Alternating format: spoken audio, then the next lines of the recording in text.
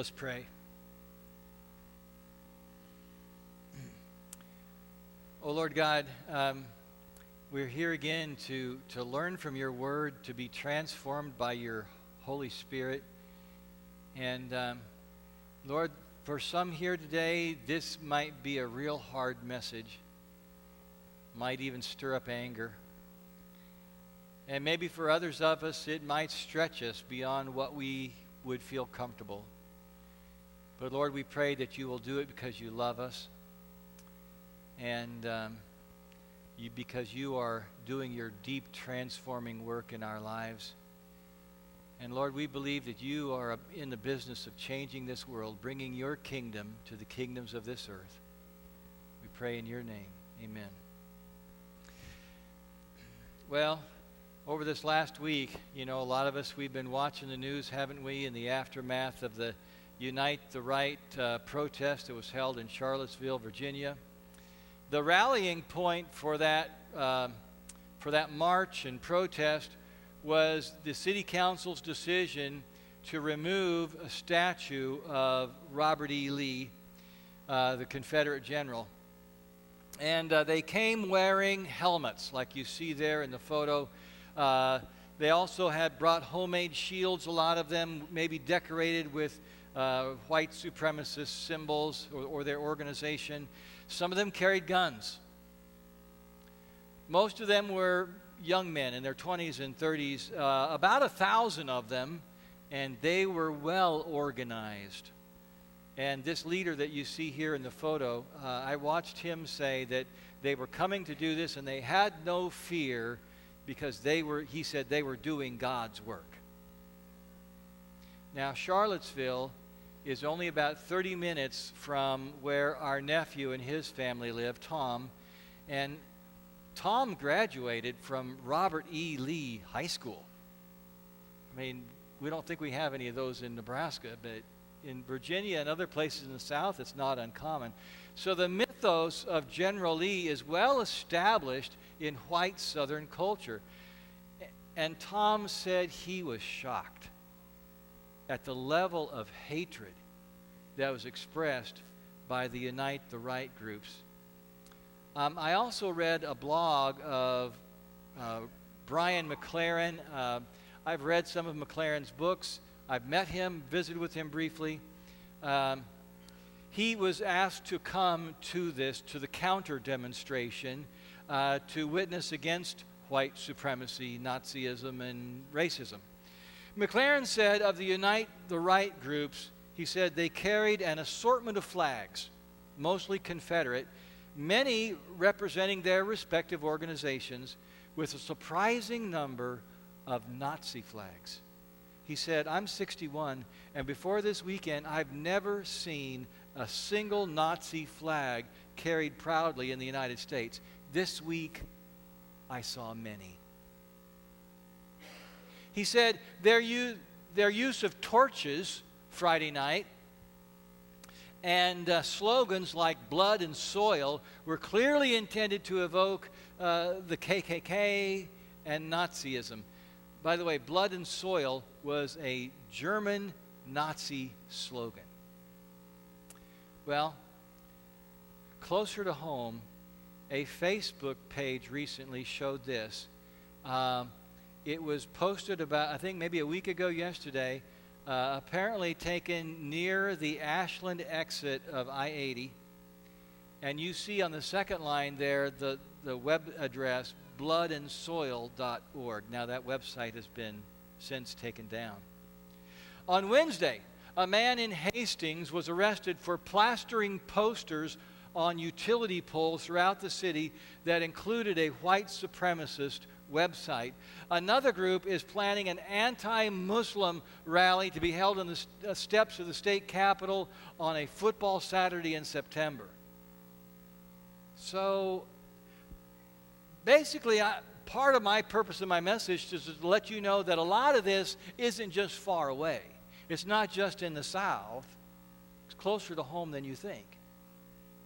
The counter demonstrators in Charlottesville People like these included Christians, Jews, Muslims, Buddhists. McLaren said a group of clergy, and this is his picture, by the way, they walked arm in arm into the very center of the storm, so to speak, delaying entry into the park as they stood, sang, and kneeled. He said other clergy and faith leaders marched to a park, participated in a rally, and then dispersed to several locations, including a Methodist church a block away from Emancipation Park, where he says, we helped medics, sang, and held signs as a message to white supremacist and Nazi marchers.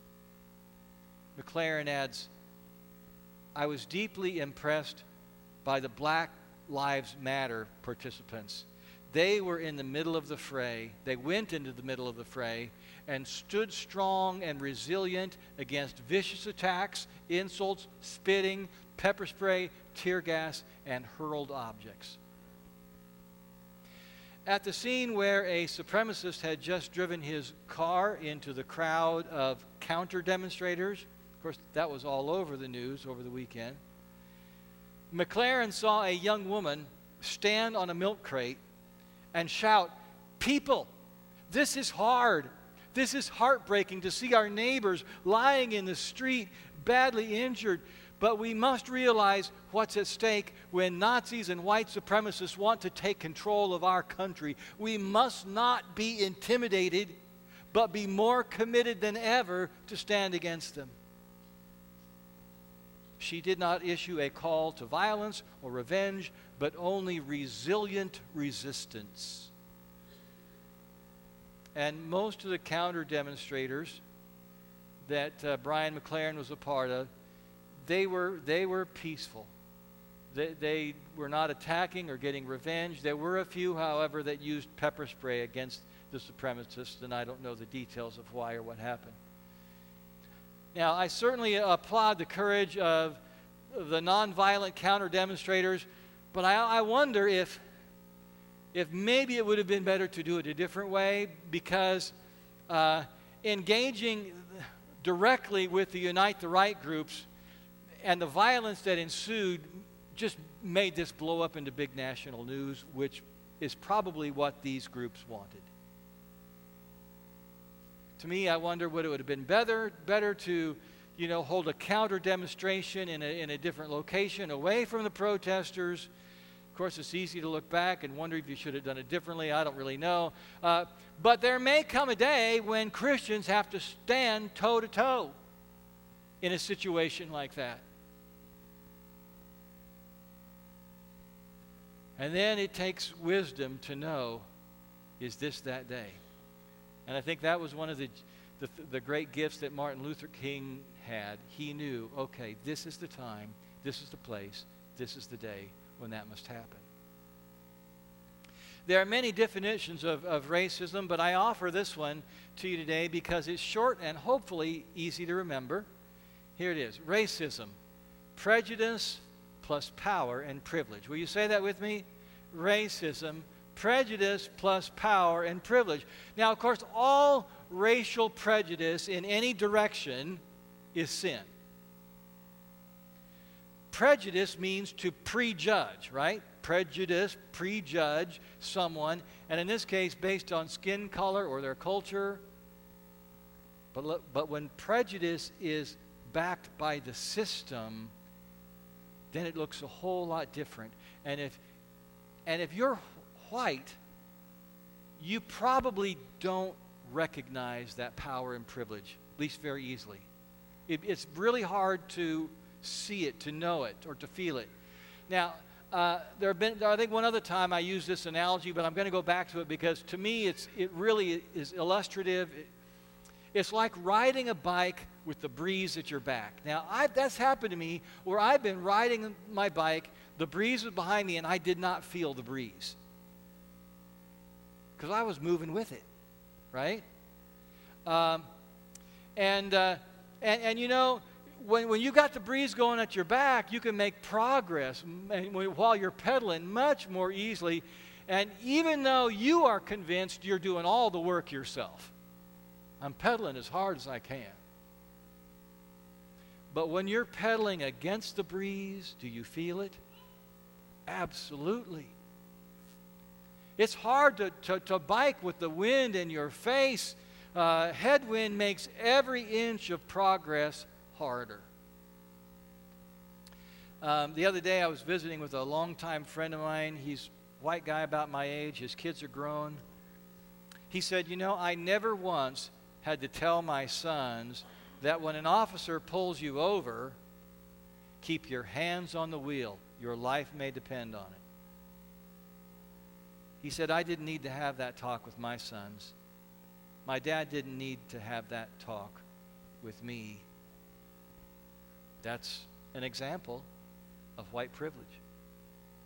When I was a student at Nebraska Wesleyan, I was in a fraternity, and I remember one year during Rush, an African-American first-year student visited our house, and after the meet and greet, I was amazed that some of my brothers, my frat brothers, said, well, he wouldn't fit in.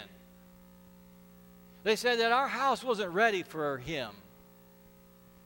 Now, my best friend and I, we got kind of mad, and we said we would be ready to quit the fraternity if this student asks to come back for a second visit and we vote him down. As it turns out, he did not ask for a second visit, so it never came to a vote. But in that situation, who held the power? Who held the power?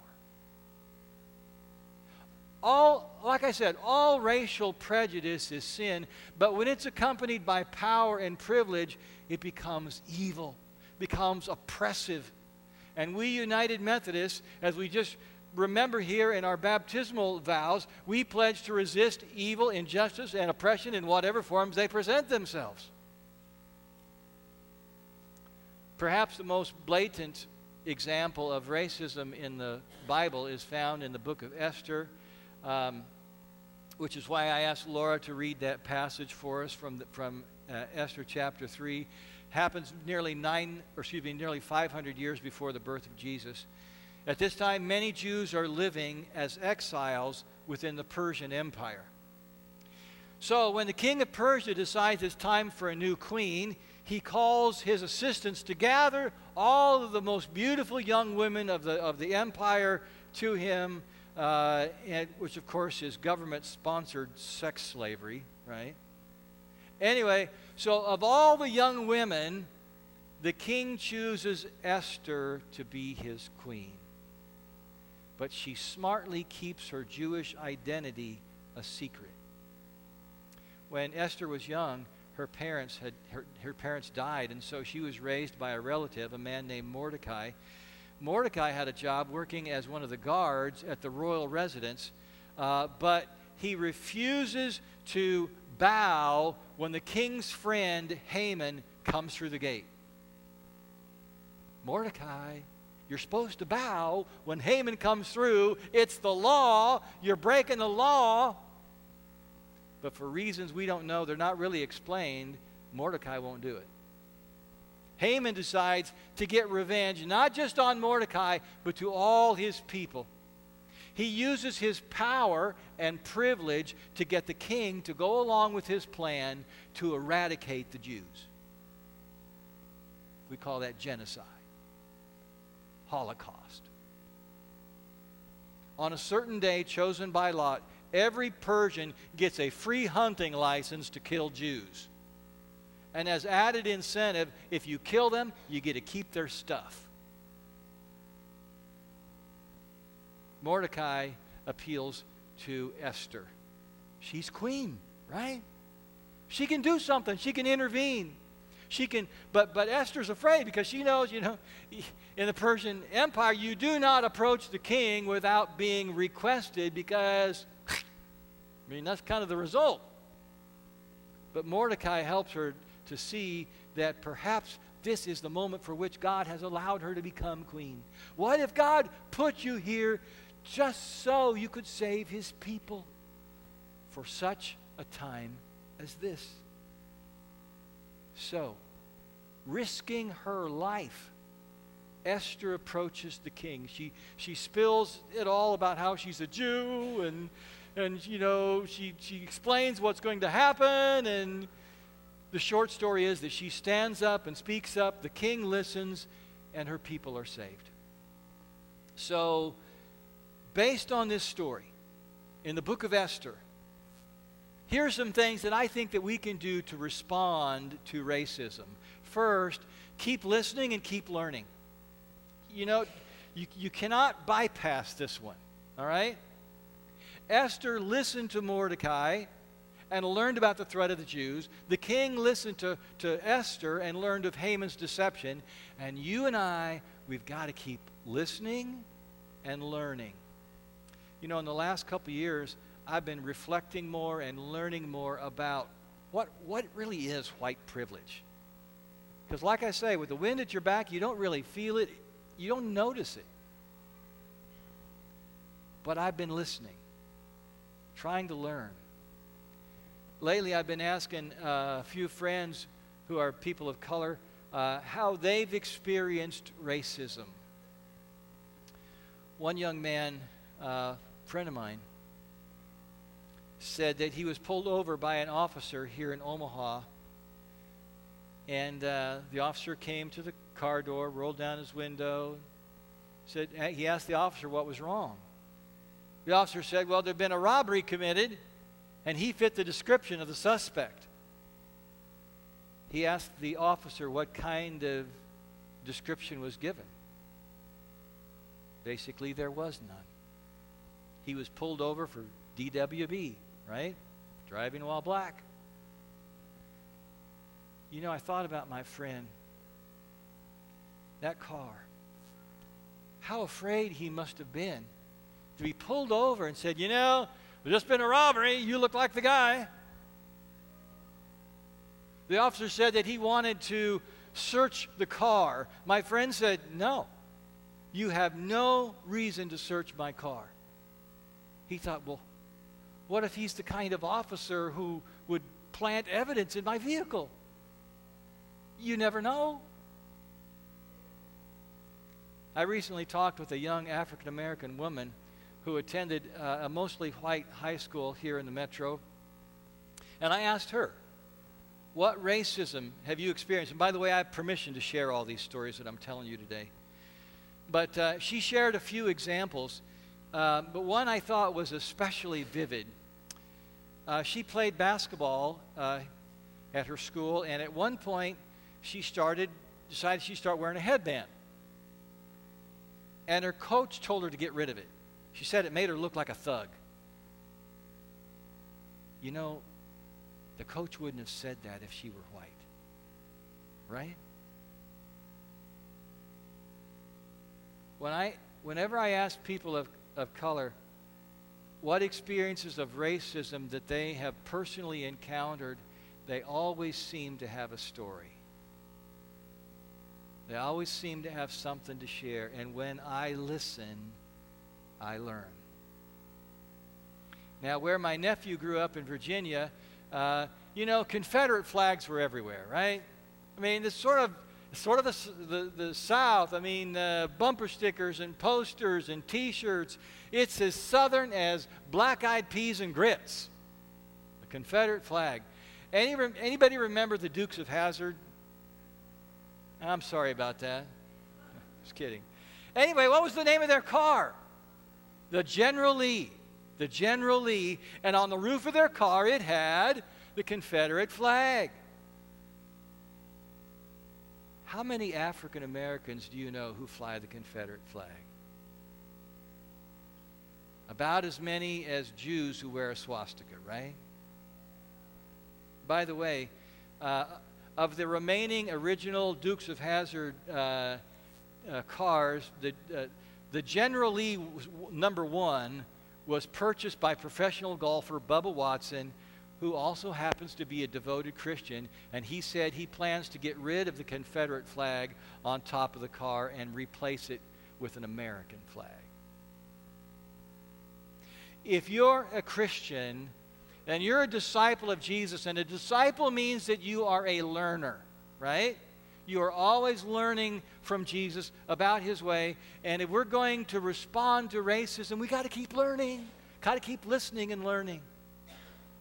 And then we got to stand up and speak up. And that's what Esther did, right? She stood before the king at great risk. She spoke not knowing what would happen to her or if it would even do any good. Tricia and I, on Sunday night, we attended a vigil at Turner Park in Midtown Crossing in the aftermath of the Virginia episode.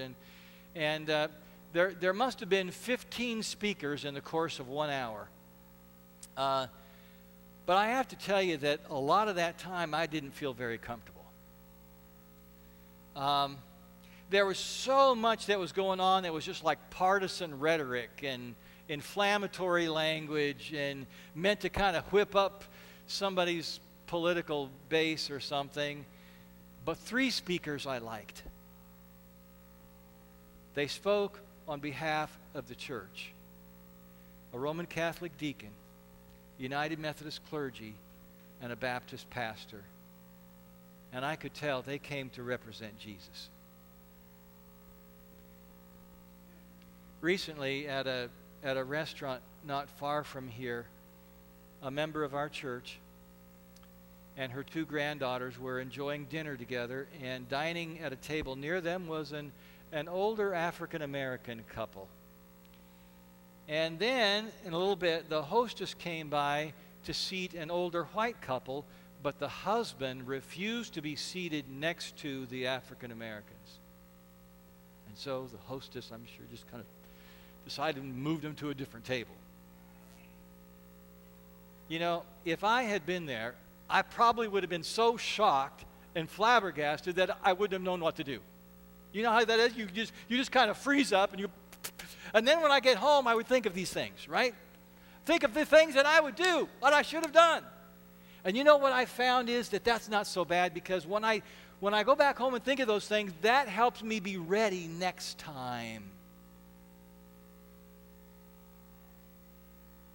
One idea that I had as I was thinking about her experience was to then to go up to the African American couple and tell them that I was so sad to witness this, that it's just terrible. And I would say it just loud enough so that the tables around us, who had also probably seen what happened, could also hear. And I might even ask the server if she would bring me, or he would bring me their tickets so I could pay for their meal.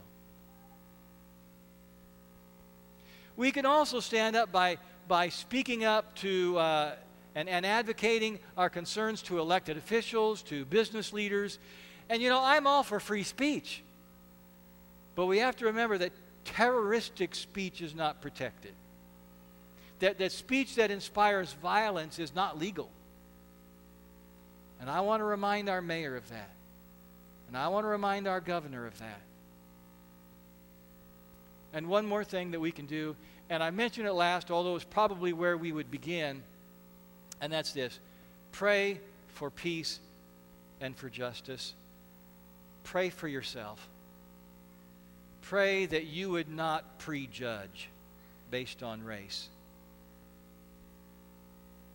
Pray for your friends who face discrimination. Pray for the wisdom to comprehend and to learn the subtleties of racism. Pray for courage. To know, to stand up when the moment calls for it, to speak up. And then also pray for the white supremacists, that they would have a change of heart. And then love them. Treat them with kindness and dignity. Win them over through love whenever possible.